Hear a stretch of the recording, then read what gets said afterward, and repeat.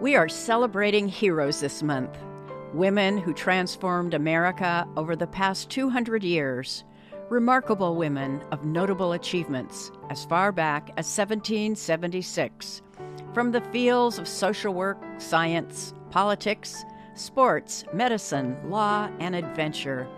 Many who were hampered by constraints we can't even imagine today. This is Laurie Johnson. Join me as we look back and appreciate what they contributed. Their goal was not money or notoriety, but simply a better life for children, families, society, and the environment. They broke free from the stereotypical female role. Their independent spirits have made a difference for us today. We stand on their shoulders and we salute them this month. Women's History Month, or shall we say, HERstory Month. Please note that this episode contains talk of suicide and violence against the trans community. We will remind you before the section begins in case you would like to avoid that content. What is often called exceptional ability is nothing more than persistent endeavor. Born as Anna Pauline Murray, she became known as Polly. Born in 1910. Polly was an American civil rights activist who became a lawyer, gender equality advocate, Episcopal priest, and author. Drawn to the ministry in 1977, Polly became one of the first women and the first African American woman to be ordained as an Episcopal priest. Born in Baltimore, Maryland, Murray was essentially orphaned and then raised mostly by a maternal aunt in Durham, North Carolina. At age 16, Murray moved to New York City to attend Hunter College and graduated with a Bachelor of Arts degree in English in 1933. By 1940, Murray sat in the whites-only section of a Virginia bus with a friend, and they were arrested for violating state segregation laws. This incident and subsequent involvement with the Socialist Workers' Defense League led Murray to pursue a career goal of working as a civil rights lawyer. Murray enrolled in the law school at Howard University, the only woman in the class. Murray graduated first in this class, but was denied the chance to do postgraduate work at Harvard University because of her gender.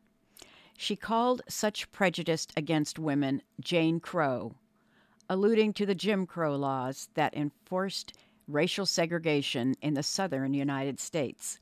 Murray earned a master's degree in law at University of California, Berkeley, and in 1965 became the first African American to receive a Doctor of Juridical Science degree from Yale Law School. As a lawyer, Murray argued for civil rights and women's rights. Thurgood Marshall, chief counsel for the NAACP, the National Association for the Advancement of Colored People, called Murray's 1950 book, States' Laws on Race and Color, the Bible of the Civil Rights Movement. Murray was appointed by President John F. Kennedy to serve on the 1961-1963 Presidential Commission on the Status of Women. In 1966, Murray was a co-founder of the National Organization for Women. Ruth Bader Ginsburg named Murray as a co-author of the ACLU brief on the landmark 1971 Supreme Court case Reed v. Reed in recognition of Murray's pioneering work on gender discrimination. This case articulated the failure of the courts to recognize sex discrimination for what it was and its common features with other types of arbitrary discrimination. Murray held faculty or administrative positions at the Ghana School of Law, Benedict College, and Brandeis University. In 1973, Murray left academia for activities associated with the Episcopal Church. She became an ordained priest in 1977, among the first generation of women priests. In addition to this legal and advocacy work, Murray published 2 well-reviewed autobiographies and also initially published in 1970 Dark Testament, a poetry collection, which was reissued in 2018. Murray's sexual and gender identity did not fit within the prevailing norms at the time. Murray had a brief annulled marriage to a man and several deep relationships with women. Murray, in younger years, had occasionally passed as a teenage boy. Murray died in 1985.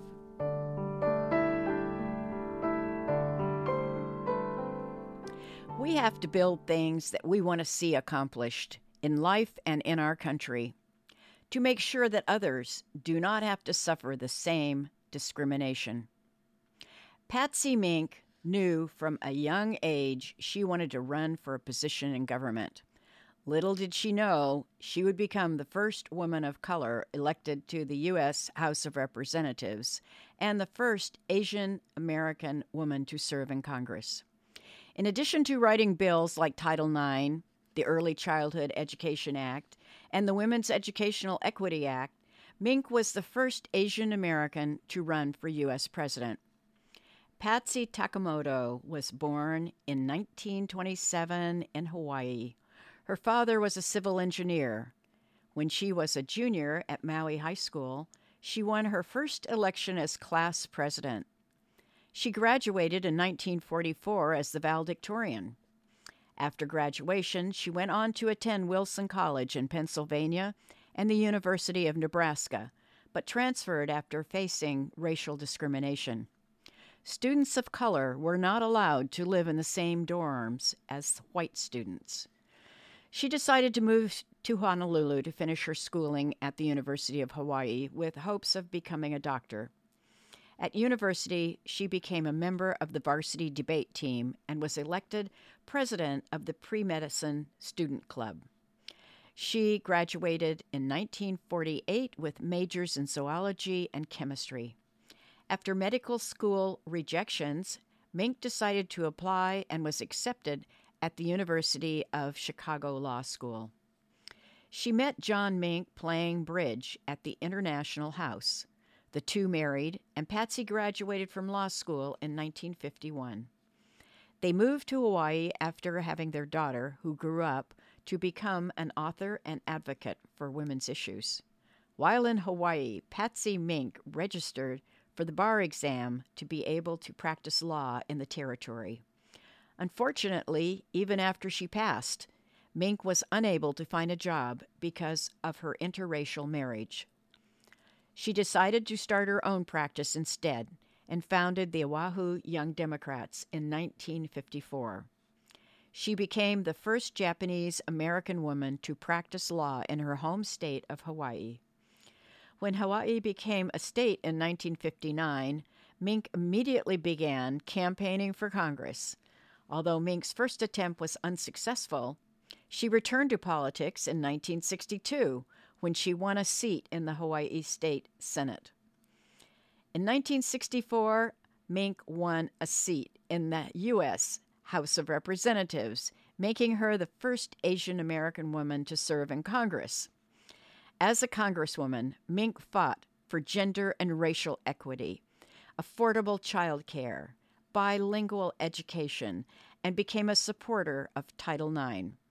She was one of the authors and sponsors of the Title IX law that stated that no person in the United States shall, on the basis of sex, be excluded from participation in, be denied the benefits of, or be subjected to discrimination under any education program or activity receiving federal financial assistance. In 1974, she was able to pass the Women's Educational Equity Act to promote gender equality in all schools. Recognized for her work, Mink was asked by the Oregon Democrats to run for United States president with the support of their party. Their focus on the anti-war movement attracted Mink, and she decided to run for president. Unfortunately, she only received 2% of the vote. After this, Mink remained active in politics and served as the president of the Americans for Democratic Action. She also served as Assistant Secretary of State for Oceans and International Environmental and Scientific Affairs. In 1990, Mink was reelected to Congress and served 6 terms in the House of Representatives. During this time, she also formed the Congressional Asian Pacific American Caucus. In August of 2002, Mink was hospitalized for pneumonia and 1 month later died in Honolulu, Hawaii. Due to the upcoming election, her name was still on the ballot in November, even though she passed the month before. She won the election by a landslide, but was replaced by Ed Case. After her death, the Title IX law was renamed the Patsy T. Mink Equal Opportunity in Education Act. I would say Patsy Mink may have perseverance in her middle name.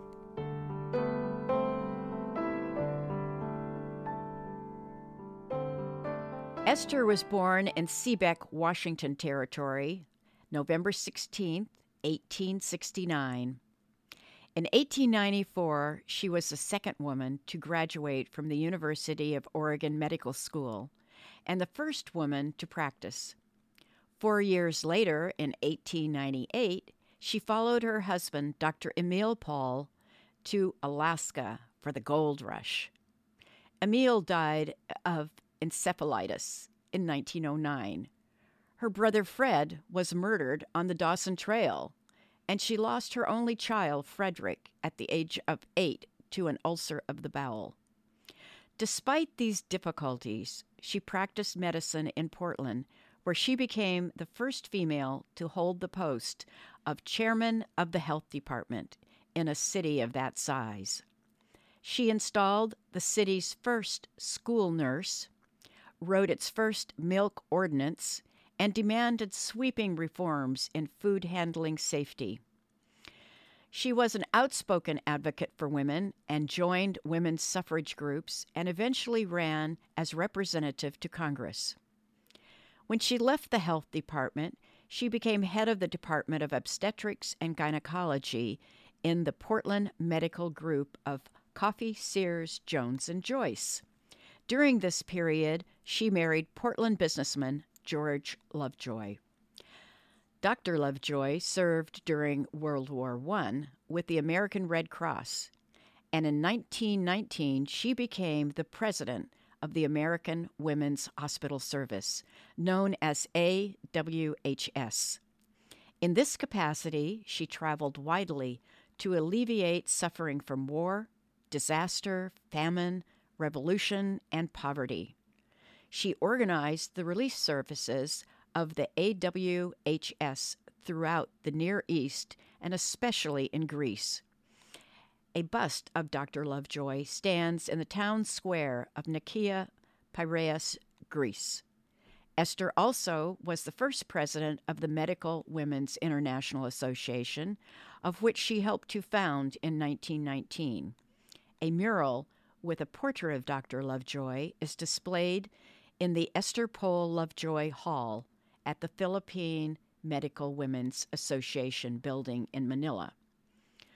Pohl began her term battling common infectious diseases of the early 20th century, maladies from smallpox, whooping cough, and tuberculosis, which she called the greatest evil of this day. The Oregon Journal called her one of the best-known women physicians on the coast, as well as one of the busiest women in the community. Tasked with curbing a 1907 outbreak, Esther Pohl emphasized the importance of clean, vermin-free environments. In 1938, she finished Women, Physicians, and Surgeons, a monumental task completed by researching archives all over the world. 20 years later, she published Women Doctors of the World. Her next book, Certain Samaritans, documented the complex work of the AWHS. She lived without extravagance and worked endless hours. In 1963, 4 years before her death, she traveled to Alaska, Tokyo, Hong Kong, and Manila. She revisited the University of Oregon Medical School, where she had established the Pohl Memorial Scholarship Fund in memory of her first husband and son, saying that she was glad to have had, quote, the chance to remind the trustees that 1/3 of the scholarships should go to girls, unquote. Esther Pohl Lovejoy died in 1967 at the age of 97 and is buried at the Lone Fir Cemetery in Portland, Oregon.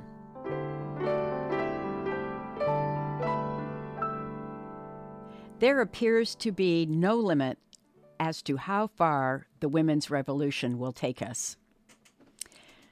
Constance Baker was born in 1921, an American jurist and politician who served as a judge of the United States District Court for the Southern District in New York. Constance Baker, ninth of 12 children, her parents were immigrants from the Caribbean. Her mom worked as a seamstress, a teacher, and a domestic worker. Her father worked as a chef. Constance describes her parents' education as being equivalent to the 10th grade in the States.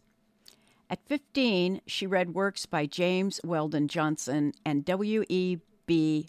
Du Bois, who inspired her interest in Black history. She met a minister who taught classes in Black history that focused her attention on civil rights and the underrepresentation of Black lawyers. She graduated with honors from Hill House High School, and although she lacked the means to attend college, it was through a philanthropist who heard her speak that offered his financial help. She graduated in 1946. A key strategist of the civil rights movement, she was state senator and borough president of Manhattan in New York City before becoming a United States federal judge.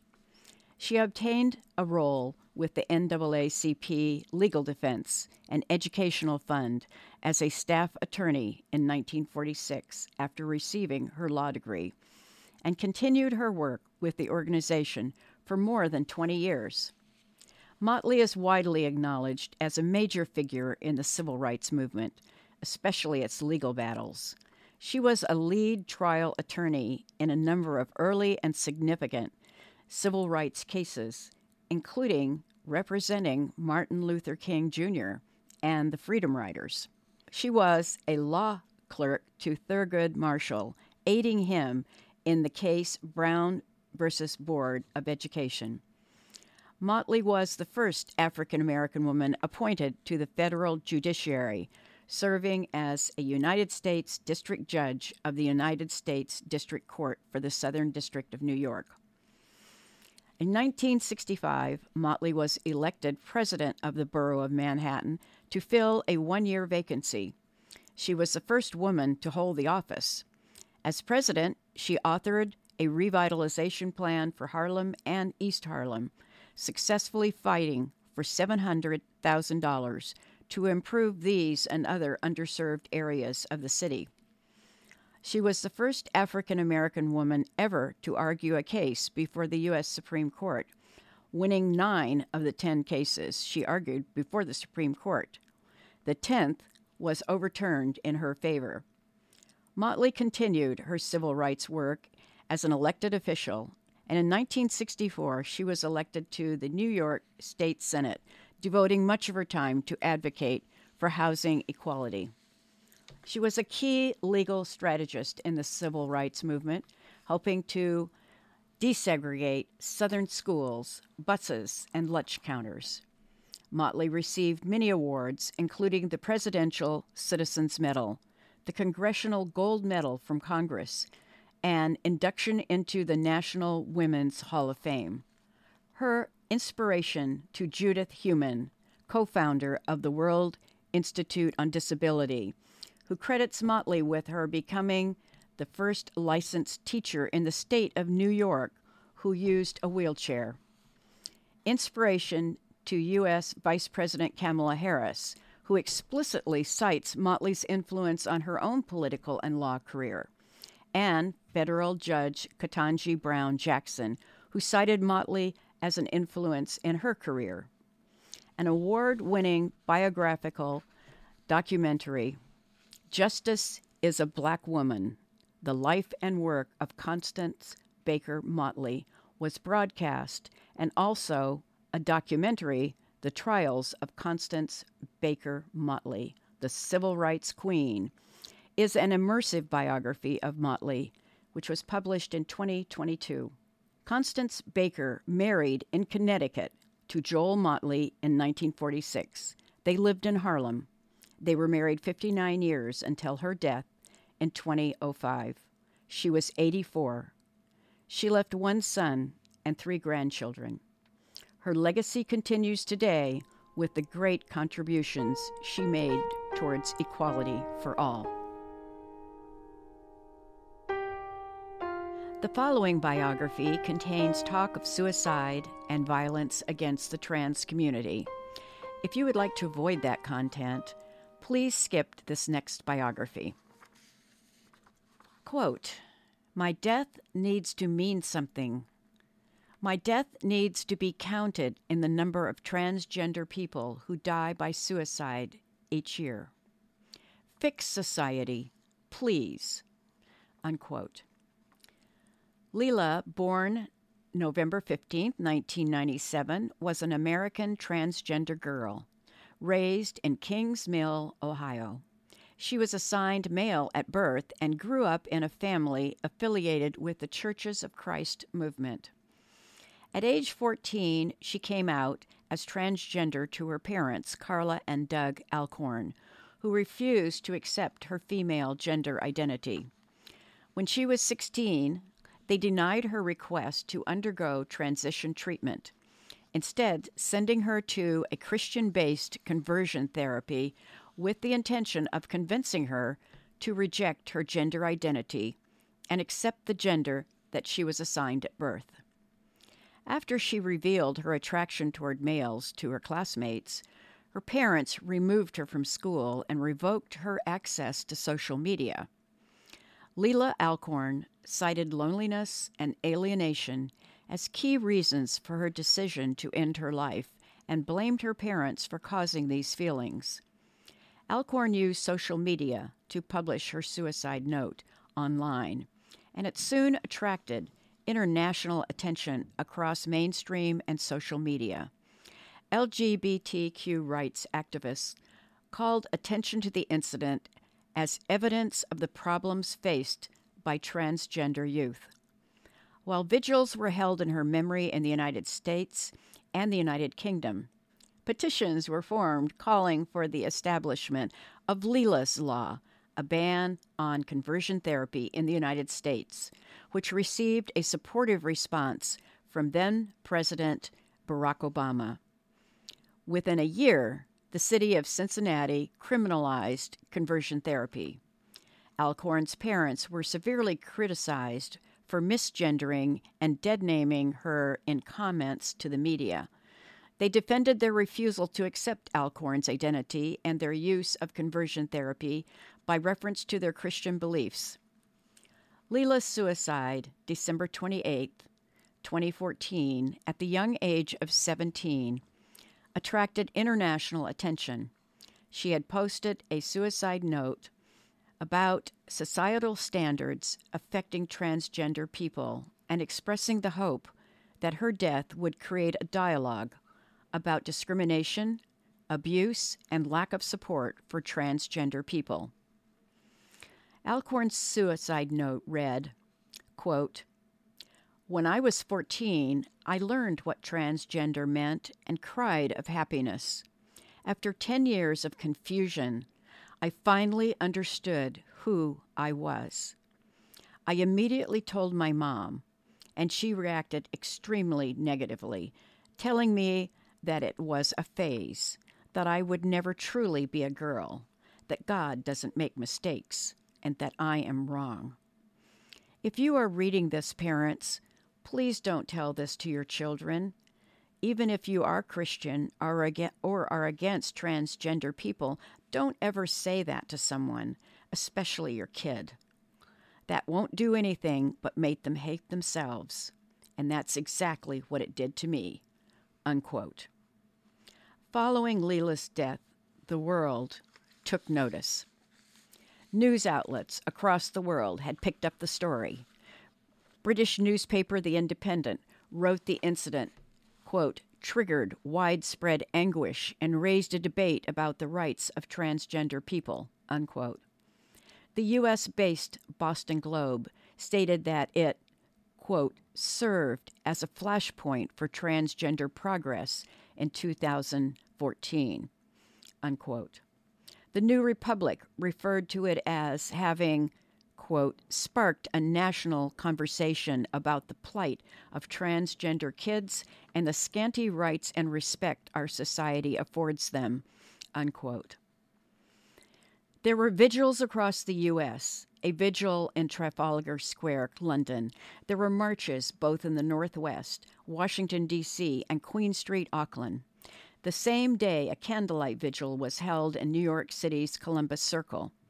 A memorial protest against conversion therapy in the memory of Alcorn took place in Lynchburg, Virginia.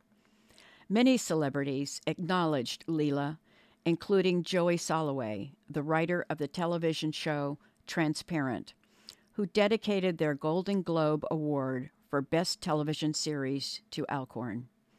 During Diane Sawyer's interview with Caitlyn Jenner, Alcorn was mentioned by name and the message, "Fix society, please." Other newspapers, including the Cincinnati Enquirer, stated that the incident raises important issues we hope will prompt conversations in families throughout our region. While 2014 witnessed gains for the trans right movement, Alcorn's death illustrated how trans people are still being victimized and still being disrespected, highlighting the high rate of transgender people who had been murdered that year, indicating that LGBTQ youth are about twice as likely to attempt suicide than heterosexual teens. Newsweek similarly placed Alcorn's suicide within its wider context of transphobic discrimination, highlighting that the Youth Suicide Prevention Program reports that over 50% of transgender youths attempt suicide before the age of 20, and that the National Coalition of Anti-Violence Programs recently published a report indicating that 72% of LGBTQ homicide victims in 2013 were transgender women. Alcorn's death was within wider problems facing young LGBTQ people. She became an international symbol of the ongoing challenges faced by LGBTQ youth. In death, she did accomplish much, and it will mean something. Her legacy over time will bring greater understanding and respect for diversity. People are people.